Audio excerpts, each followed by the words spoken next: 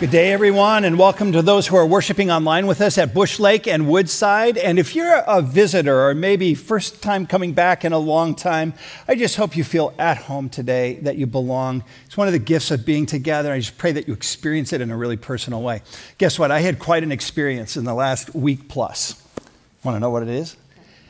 I went forest bathing. Now, please control your imagination. It's not what you think it is, okay? The Japanese coined the phrase forest breathing in reference to spending time in nature, where you can reduce anxiety, clarify your thoughts, and be renewed. And that's what I've done in the last several days plus. I went fly fishing for the first time with a dear friend. Wow, that's really hard. It's not an easy art at all, not an easy sport, but I had a great time. And boy, the creeks are just rolling through these beautiful hills and the birds are singing all day. I'm telling you, it was so meaningful. And then Carrie and I, along with our family, had the opportunity to hike the red canyons of Sedona, Arizona for a few days. Had a great time. And this is the gift that God gives to us. He speaks to us not just through his word, he speaks to us through nature too. You know that to be true. And Job actually tells us how he does it. He says it so well. But ask the animals, and they will teach you. Or the birds in the sky, they will tell you. Or speak to the earth, and it will teach you. And let the fish in the sea inform you. Which of all these does not know that the hand of the Lord has done this? In his hand is the life of every creature and the breath of all mankind. That all of life and your life is in his hand. That's the comfort of life. You're not alone. You are in his hand. So I got a confession. I needed that time away. I needed to reduce some anxiety, which happened. I was able to bring some clarity of thoughts. That happened. I was able to be renewed and refreshed. So you got me on a good day today. Have high expectation. I'm totally available for what the Lord wants to do in and through me and you, I pray, this day. But you may need to have that time as well. Could I recommend forest bathing? It's a good experience. And you will find that God will meet you in it. In fact, it's what will help you thrive. And Thrive is the name of this new series, Bringing Life to Life. And the timing of it, I think, is just perfect. After all, 2020 hardly came together the way that we thought it would come together. We have found that the way that we connect has been disrupted. We find that the rhythms and habits of our life were disrupted. And we find that overall there's been a profound shakeup in our lives. But we are emerging. And the good news in that is that a lot of people are asking the question, what am I going to do with my life? Being that everything else has been so tossed up into the air, what do I want to do with my life? I'm hearing this all the time. I think one of the things of beauty that comes out of this pandemic, and yes, things of beauty come out of a pandemic. And one of the things of beauty that come out of this pandemic is that we're recognizing our priorities to honor what matters most. And people are recalibrating their lives. And so the invitation of this series, and I think the timing being so perfect, is because many people are seeking to do this recalibration. So twofold focus of the series. First of all, to identify the primary areas, and I'm identifying 7 specific arenas of your life that give life, that help you thrive. But then to intentionally blend the life goals in the primary arenas of your life, knowing that the whole of your life is in God's hand. That you would move into a blending, integrative approach to recalibrating life goals, and you would see it as a whole. And to blend goals may be a paradigm shift for many of you, a new way of thinking. And so we want to start by differentiating between harmony and balance. Some of you know John Butcher, and John Butcher was on Westwood podcast. I encourage you to listen. If you've never listened to a Westwood podcast, we have some great interviews that are there. And tune in and discover what he has to say.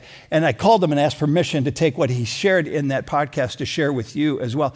If you don't know John, John is the CEO of Caribou Coffee. He's married with 3 kids. He has a lot of responsibility in his life, and he's a member here at Westwood. And one of his questions in the early part of his life was, how do I keep all these things straight? And he was influenced in a very positive way by a professor who was doing research upon leadership, which is what he was learning from this professor, but changed gears and brought some focus to happiness, because in his research, he came to realize that the happiest people are those who blend, who integrate 4 primary arenas of life: work, family and friends, community engagement, and personal practices. In other words, those practices that help you find health in your mind, your body, and your soul. And when he embraced that integrative approach, that blending approach, it changed the trajectory of his life. He said, it may sound hard, but actually, once you find the rhythm of it, it's really quite beautiful. So he moved away from a couple images he has in his mind. One is that of a teeter-totter, which he pictures as being the balance issue.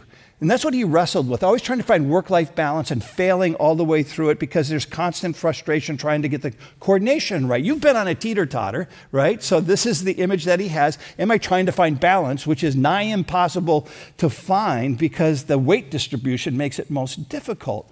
So he shifted the image to a harmony image, a blending image, an integrative issue on these 4 arenas. And now the image that he used as a check and balance is a 4-string quartet. Because a 4-string quartet has to work together. They have to play together to create beauty. And if one is out of sync, then there is a dissonance that happens. So he's asking himself the question all the time: how does my work life, my family and friends, my desire to engage in community and personal fitness of mind, body, and soul, how do they interact together? Listen to the podcast. He gives a number of illustrations about how that has worked for him. It might inspire you to let him work for you as well. Well, this series, Thrive, Bringing Life to Life series, is going to extend those 4 arenas in the 7 that I've identified, and an encouragement to avoid silo kind of thinking, where we compartmentalize and look at each of them individually rather than interfacing them. So you see the categories. Last week we looked at family and friends. Today we'll look at future, but fitness and fun are there, finances is there, and faith is there, which will be the last in the series and lands on Mother's Day, because moms, they deserve a message on faith, because they exercise faith all the time. So we're going to end the series on Mother's Day that way.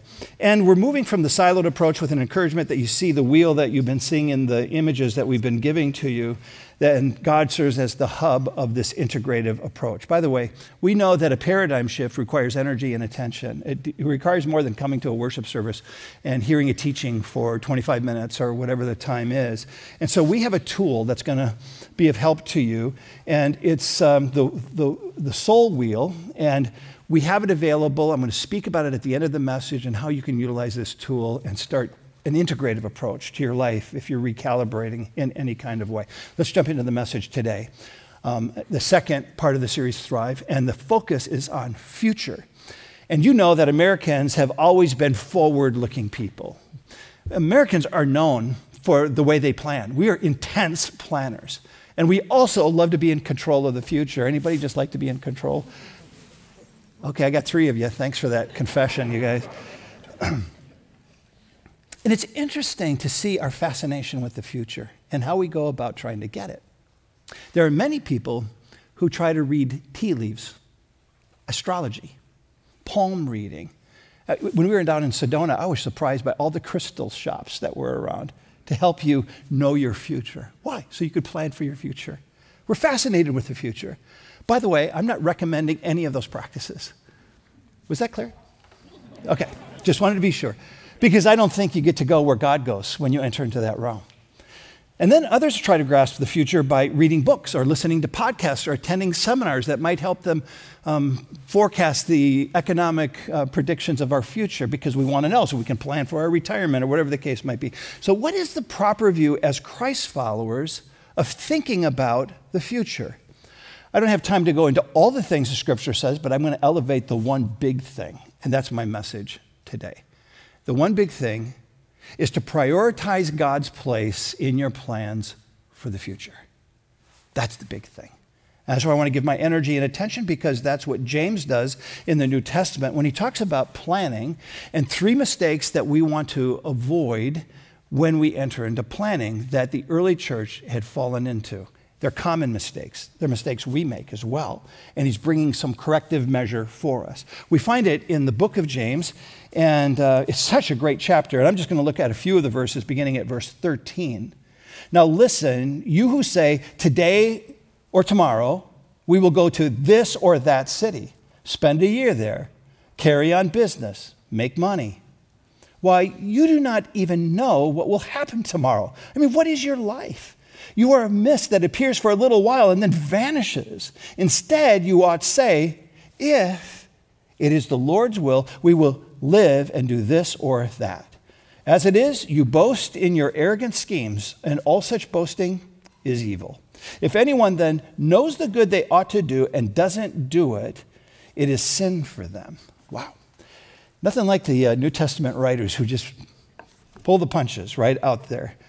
You can see the arenas here. We're gonna spend our time looking at these 3 common mistakes that come when we're trying to plan for the future with the hope that we would correct those mistakes.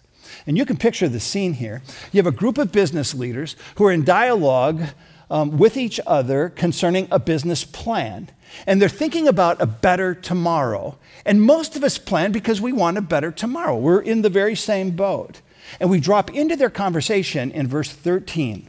Now listen, you who say, today or tomorrow we will go to this or that city, spend a year there, carry on business, and make money. When I read this, I see a typical conversation that you would find with business leaders who are having a good business dialogue about implementing a good business plan. That's what I read. So what could be wrong? What's missing? Because their planning, from my perspective, sounds really wise. And I'm kind of surprised but glad for the amount of detail that the scripture even gives to us about their business plan. When? Today or tomorrow? Where? This city or that city? For how long? We'll spend a year there. Doing what? Business. Why? For profit. We get a good summary of their business plan right here. And yet the Bible tells us some interesting things here, because I read this and I go, what's wrong? What's missing here? And the Bible tells us that planning is wise and good. And the Bible does not condemn making a profit if we use it for good rather than for evil, if we use it in fairness to all concerned. So what's missing? Well, James identifies the first mistake. And the first mistake is prioritization. When we look at the business plan, what's missing? There's no reference to God in the business plan. And so he's calling this out in their journey. They address the great leadership questions that you have to address if you're going to move forward from a given place. Where are we going? How are we going to get there? When are we going to do it? What's our motivation behind doing it? But they miss the greatest leadership question that he believes needs to be the center of any good life plan or business plan, and that is, does it honor God? Does it honor God? This is what's wrong with their planning. James is saying that they didn't check with God first. They didn't make God a priority at the table of decision making. They kind of just went on their own, which, by the way, how often do we make plans without including God? So James is speaking to us. Don't make the mistake that some of these early Christ followers were making. Include God in it. So the Bible teaches us to plan, by the way. I want to emphasize that just to be sure there's no misunderstanding. That the book of Proverbs repeats itself again and again, saying that the person who does not plan is like a fool. And Jesus himself says, if you go about building a home, you need to ask the question of what does it cost to build the home? Plan wisely and accordingly. So it's wise to plan. It's important to plan. He's not talking about planning. He's talking about something else, the presumption of planning without God. It's a big deal in God's economy. When I read this text, and I was preparing it, I had this gut check several times. And I thought, Joel, do I ignore that or do I speak to it? I thought, I'm going to speak to it. Here's what the gut check was. I'm reading this, and I'm thinking, well, I know what people are going to think here.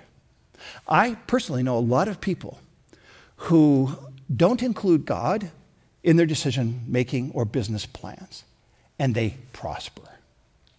So why include God? If you're prospering without God, why include God? Well, I want to reflect on it this way, because I believe they and we risk the ripple effect of self-sufficiency. Let me just address a few of the ripples of self-sufficiency. Clearly, we risk forgetting the truth about our existence, that we are people who live in the hand of God.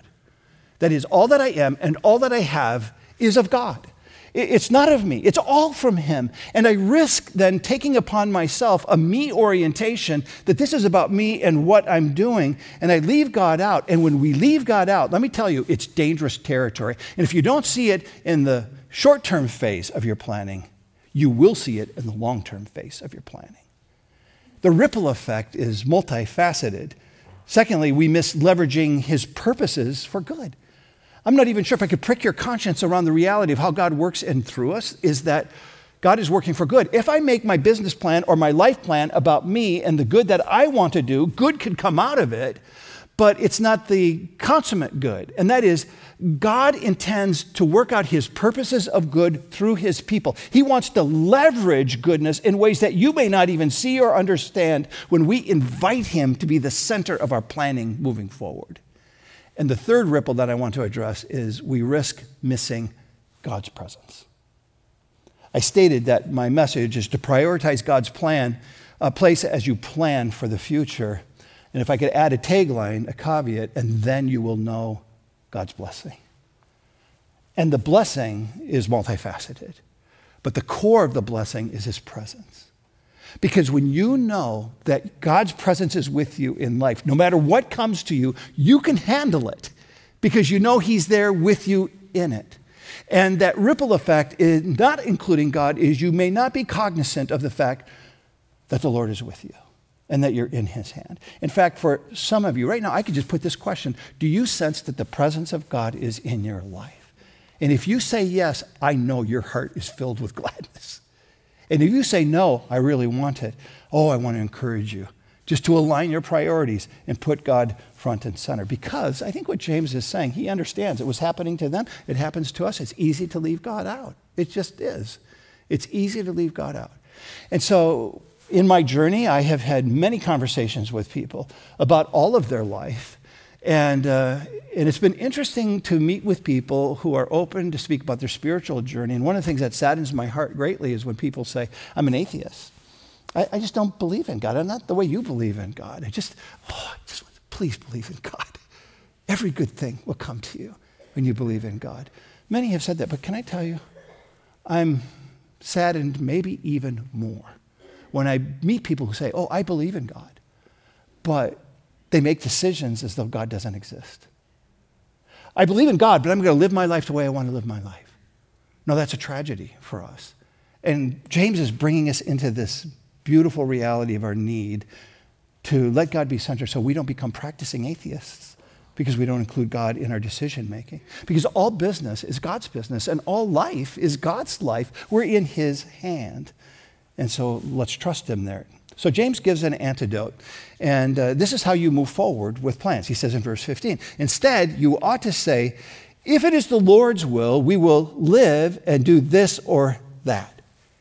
James gets really literal here, and he says, really, the preface to all of our planning is this little phrase, say these words, he's saying, if the Lord wills, include that in your planning. If the Lord wills, we'll do this or that. And you might say, Joel, that could become really cliche-ish, and it can. We can so easily trivialize some of these things that come from the scripture, but that's not James' intention. He's saying that the whole attitude of our planning should be, it's up to God. It's up to God. I want to do what God wants me to do. What is it? I'm going to ask you. I'm going to invite your presence. I'm going to invite your counsel. Walk with me in this. So the starting point of planning is, God, what do you want me to do and not do in terms of the decision that is before me? You know, I can summarize a good plan in 2 words: honor God. Is that at the forefront of your decision making? Prioritize God's place in your planning, and something will happen. In business, may it be for the glory of God. In your life, may it be for the glory of God. In your fitness, yes, even your fitness, may it be for the glory of God. Take a harmony perspective, an integrative blending perspective is what we have here. Prioritization, the first mistake. And then James gives us the second mistake. And the second mistake is presumption. Presumption. Yep. Again, if there's anything in 2020 and what it taught us, it has to be that we can't presume about tomorrow. I mean, I just been in shock. So many times I thought, oh, by September of last year, we would have been full-throttled, engaged with each other. All these things that we were planning and preparing for, and we had to change everything. It seemed like every week, sometimes every day, adapting to that reality. And so we find that James speaks about that we can't presume on tomorrow or think that we're in control of it. Verse 14, why? You do not even know what will happen tomorrow. What is your life? You are a mist that appears for a little while and then vanishes. Personally, I read these really poignant words and I think James really doesn't have the gift of encouragement. It's just really harsh to me when I read these things. It feels like he's discouraging us. I go, thanks for that, James. I really appreciate it. But in fact, he is trying to encourage us. He goes on to say that presuming to know what the future is a form of arrogance. Look at verse 16. As it is, you boast in your arrogant schemes. All such boasting is evil. Wow, there he goes again. You know, the Bible describes pride in 2 senses. One, a good sense of pride, and a bad sense of pride. And you're thinking, well, what would be a good sense of pride? It's the fact that your life is available for God to work in and through you, and you can see it. And so you're just so delighted that God is working in and through you, and you continue to make your life available. But then there's bad pride, and that bad pride is what James is speaking to here, which is clearly a problem. It's a pride that boasts about what I can do and what I think is going to happen in the future. And I bring an arrogance to that planning and say, this is what I think is ahead. Like I know. I want you to notice 2 things from the text, subtly written here. First of all, life is unpredictable. He says, you don't even know. It had to be an arrow to them. You don't even know. That none of us knows what's going to happen tonight, more or less tomorrow. And so he's calling us out that you have to realize that you can't presume upon tomorrow, that we have to enter every day with a spirit of humility. Lord, if you give me this day, I'm available for you in this day that you've given to me. And then secondly, he says life is brief. He says specifically, you are a mist. And a mist, that Greek word here is an interesting word. It's atmos, from which we get the English word atmosphere. And he's really saying that your life is like a fog rolling in the morning, and by noon, it's gone. Be encouraged. How you doing? See, was there? It's amazing to me that he gets so specific. This is going to encourage us. Yes, that's his intention, to encourage us. He's just saying life is short. So don't presume that you have the rest of your life to sort out all those big dreams that you have when you don't even know what tonight holds. Enter into it loosely with a spirit of humility, with a trust in God. But in the same breath, be confident that God does know. He does have eyes to see what you cannot see. He has an understanding of why it is all happening the way it's happening. So trust in God in the midst of that, with whatever is ahead. And the antidote to move forward with our planning, I'm going to take it not from James, I'm going to take it from Jesus in Matthew's gospel, because he says it so clearly. Therefore, do not worry about tomorrow, for tomorrow will worry about itself. Each day has enough trouble for its own. All the trouble many of you are in right now for this day. I'm sure it's immense, maybe even intense for you. And he's saying, don't borrow from today's bucket of mercy for tomorrow's trouble, because today has enough trouble in and of itself. And if you borrow from today's bucket of mercy for tomorrow's troubles, you're going to be cranky by 4 o'clock because you don't have enough in your bucket for today. And some of you are going, oh, that's talking right to me, right? You get cranky at 3, 4 in the afternoon? Do you believe that the provision of God and his presence is for you in the now, in the present? He gives you everything you need for the hour that you are alive, the hour that we are gathered together. He is here giving us what we need to be present with him and for each other. He just gives us what we need. And the fact that life is so uncertain then, as Jesus says here, means that we ought not have fear and we ought not worry. This is so hard because we worry all the time. And you want to go, Jesus, really? See, because the uncertainty is ahead, what we are called to do is trust him more. And then anxiety is reduced. I always talk about anxiety as a heightened sense of concern and a diminished sense of control. So the more concern you have and less control you feel, you have more anxiety.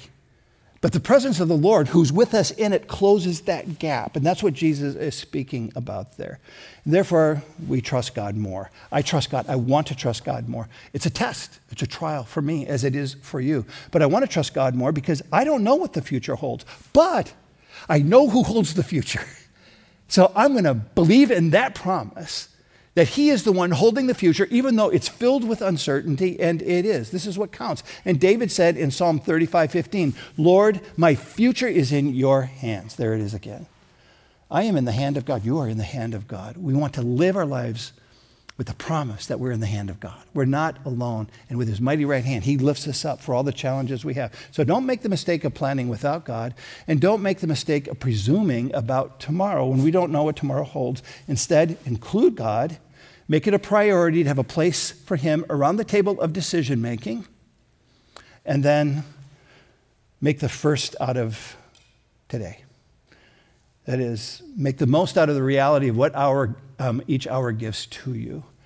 And so I say, attend to the presence of the Lord even in our gathering, even if you're at home listening to this message right now, even if you're here. When you get up to leave, have a cup of tea. Join us, greet each other. There might be a visitor here and you're thinking, I've never seen you before. Take the opportunity to say, hi, who are you? And greet each other. Let's live in the presence of the Lord that is in the now, not just in tomorrow. Prioritization is the first mistake. Presumption is the second mistake. And James says the third mistake is procrastination. So I have to do this. For those who have been with us, you know I have an axiom related to procrastination. And I know many of my team members, I have so many axioms. I think it makes them worry. It especially annoys my children. Because I say them all the time. They're simple little things that help us have a compass. And my axiom for procrastination is the assassination of motivation. And my kids are growing up, dealing with homework. They heard that a lot. Because I'd see them all wigged out, spend all this energy thinking about the homework they had to do, but not buttoning down and just getting it done. You wasted too much energy thinking about it. Just sit down and get it done. You'll be better off. Procrastination is the assassination of motivation. Any other parent have that same reality? Nobody? Yeah, thank you. A hand, an amen. Sometimes this is interactive. Work with me, friends, okay? Procrastination is the assassination of motivation. Oh boy, does James really hit this hard. We tend to procrastinate when we know what we're to do and we don't do it. Verse 17, if anyone then knows the good they ought to do and doesn't do it, it is a sin for them. I've never put that in the category of sin, but I've had to think deeply about it this week. Think about it. We don't know what is ahead for us, and we can get paralyzed by that. We can get demotivated to even move forward in the midst of a pandemic. What do? We have questions about it. But procrastination really serves idle time. It can be a waste of time. And you can miss the golden opportunities that God has for us. Even in the midst of the greatest crisis, God is always doing good. And he created us to be part of the good that gets done. And that's what he's speaking to here. And James says, it's sin to not do the good that God purposes us to do. And I go, wow. When I say, how do you define sin? Most of us are going to fall into the categories of those things which we consider to be more evil or dark, like murder or adultery or stealing or lying or whatever the case might be. Those are sins of commission. But the Bible is pretty poignantly clear that there are sins of omission as well. And that's what this is. He says, to him who knows the good they ought to do and doesn't do it, it is sin for them. It misses God's mark. That God purposes to work his good in your life and my life every day. Do you believe that God is at work around your life every day? Are you attending to the reality of his presence so you can seize the good, do the good, whatever that might be? And it goes beyond doing homework or giving attention to relationships that need more attention. It goes into the realm of helping others and doing good on behalf of others whom you know have that given need, and God has purposed you to help meet that need. What a gift this is, God's purposes of goodness in and through us. You know, procrastination is really the land of someday I will do this. Or it's the land of one of these days I'll get to this. And the solution that James gives is do it now. Do it now. Move forward in your planning now. Because there are three kinds of people in the world. There are those who watch things happen, there are those who make things happen, and there are those who stand around trying to figure out what's happening. And we got a lot of that happening. I'm amazed at how many people are like, what's happening? And we talk about it all the time. But we don't offer our lives to do anything about it when he is saying, oh no, seize the good that God has put in before you. So let's be people who make things happen by God's power, not our own, for God's glory, not our own. Now we're in line with the biblical teaching and instruction here. Make things happen, make plans, but don't make these common mistakes: prioritization, presumption, or procrastination. Don't leave God out. Prioritize God's place in your planning for the future. Don't presume about the future. Know that only he knows what's happening, and ask him to provide for you in the midst of the uncertainty that's ahead. And don't procrastinate by putting off the good that God wants you to do today, hoping that you'll just get it taken care of tomorrow. Let me tell you, this message has been really convicting for me personally. I'm not trying to preach to you like I know all the answers. I go, oh man, it's poignant. It's helpful to my soul. And I pray that it is for you. No matter what we'll face in 2021, we're planning forward with God. And we don't have all the answers. We're still moving forward. Our team here, we're not twiddling our thumbs. We are planning and preparing for God's goodness to unfold today and in the months ahead. And we have plans for that. We don't know the timing, but you're going to be hearing some pretty dynamic things that are before us because we're prepared and ready when it's time. We're planning to that end. And that's the encouragement. And to do so by avoiding these mistakes, we face the future not with fear, but by faith, believing that God sees it, he knows it. We're ready, God, to be available to what you want to do. So prioritize God's place as you plan for the future, and you will know his blessing. Let me just wrap up with this final question. What are your plans for the future? And let me share this story, true story. Dear friend of mine, a business leader who runs a robotics company. And it's so fascinating. And I asked him for a tour of his company. It's a national company. It's big. It's making an impact in the world. I was totally fascinated in the leadership side of what he does. And he said, come on over. And he even gathered some of his team. He put the org chart of their organization up on a screen for me to see. He walked through all of it in detail. And at the top were these three letters, G-O-E. So I raised my hand and I go, what does G-O-E stand for? He said, God over everything. Now that's blending. That's integrating. That's understanding. Your life, your business, your family are in the hand of God. So make plans, recalibrate, but do it holistically and watch how God will work. We want to help you with that. We have this, what we're calling the Soul Wheel. It's actually a research that was done by the Potter's Inn. We secured license so we could make it available. We know this is a journey. It can take some time. It's a very simple guide, but it does require some thought, and it's an ease in terms of how you get to use it. So we want to encourage you to stop by. If you're on our campuses, you can pick it up as you exit the doors. If you're online, you can go to our homepage and download it there. We'll make it available. I was just told before this service, like, apparently it was popular. Many of them are gone on our campuses right now. We'll have more available next week for you, but you can still download this week. We'll have it through the whole series because we believe this is a critical time in the history of our nation and world, but in your life and your family as you're recalibrating these things. So you're ready to move forward with me? And let's do that together, trusting that God is sovereign over all these things. Join me in prayer, stand, and we'll conclude our time. Father, we have declared it boldly that the future is in your hands. And so may we plan with that in mind. that you know what's ahead when we do not. You see what's ahead when we do not. And you will provide for all that's ahead when we aren't sure where that provision will come from. And so may prioritization take root, protect our hearts from that reality of not including you. May we do so. May presumption be put in its proper place where we don't presume that we have all these days to figure out things, but that we will trust and adapt to what happens as you lead and provide for us. May we not procrastinate and waste the golden opportunities to serve your purposes of good here, near, and far. And Lord, I'm particularly sensitive this day to the reality of so many conversations through the years of many people who said, I just kind of drifted from a relationship with God. Someday I'm going to make it a priority. And I pray that that someday is this day, because this is the day that we have. This is the hour that we have, and you are fully present in it. So Spirit of God, speak to those who have been delaying making you the priority of their life, and might today they fully surrender and say, I know I am in your right hand. I need to live that way. Help me to live that way to your honor and glory. So go before us in Jesus' name. Amen.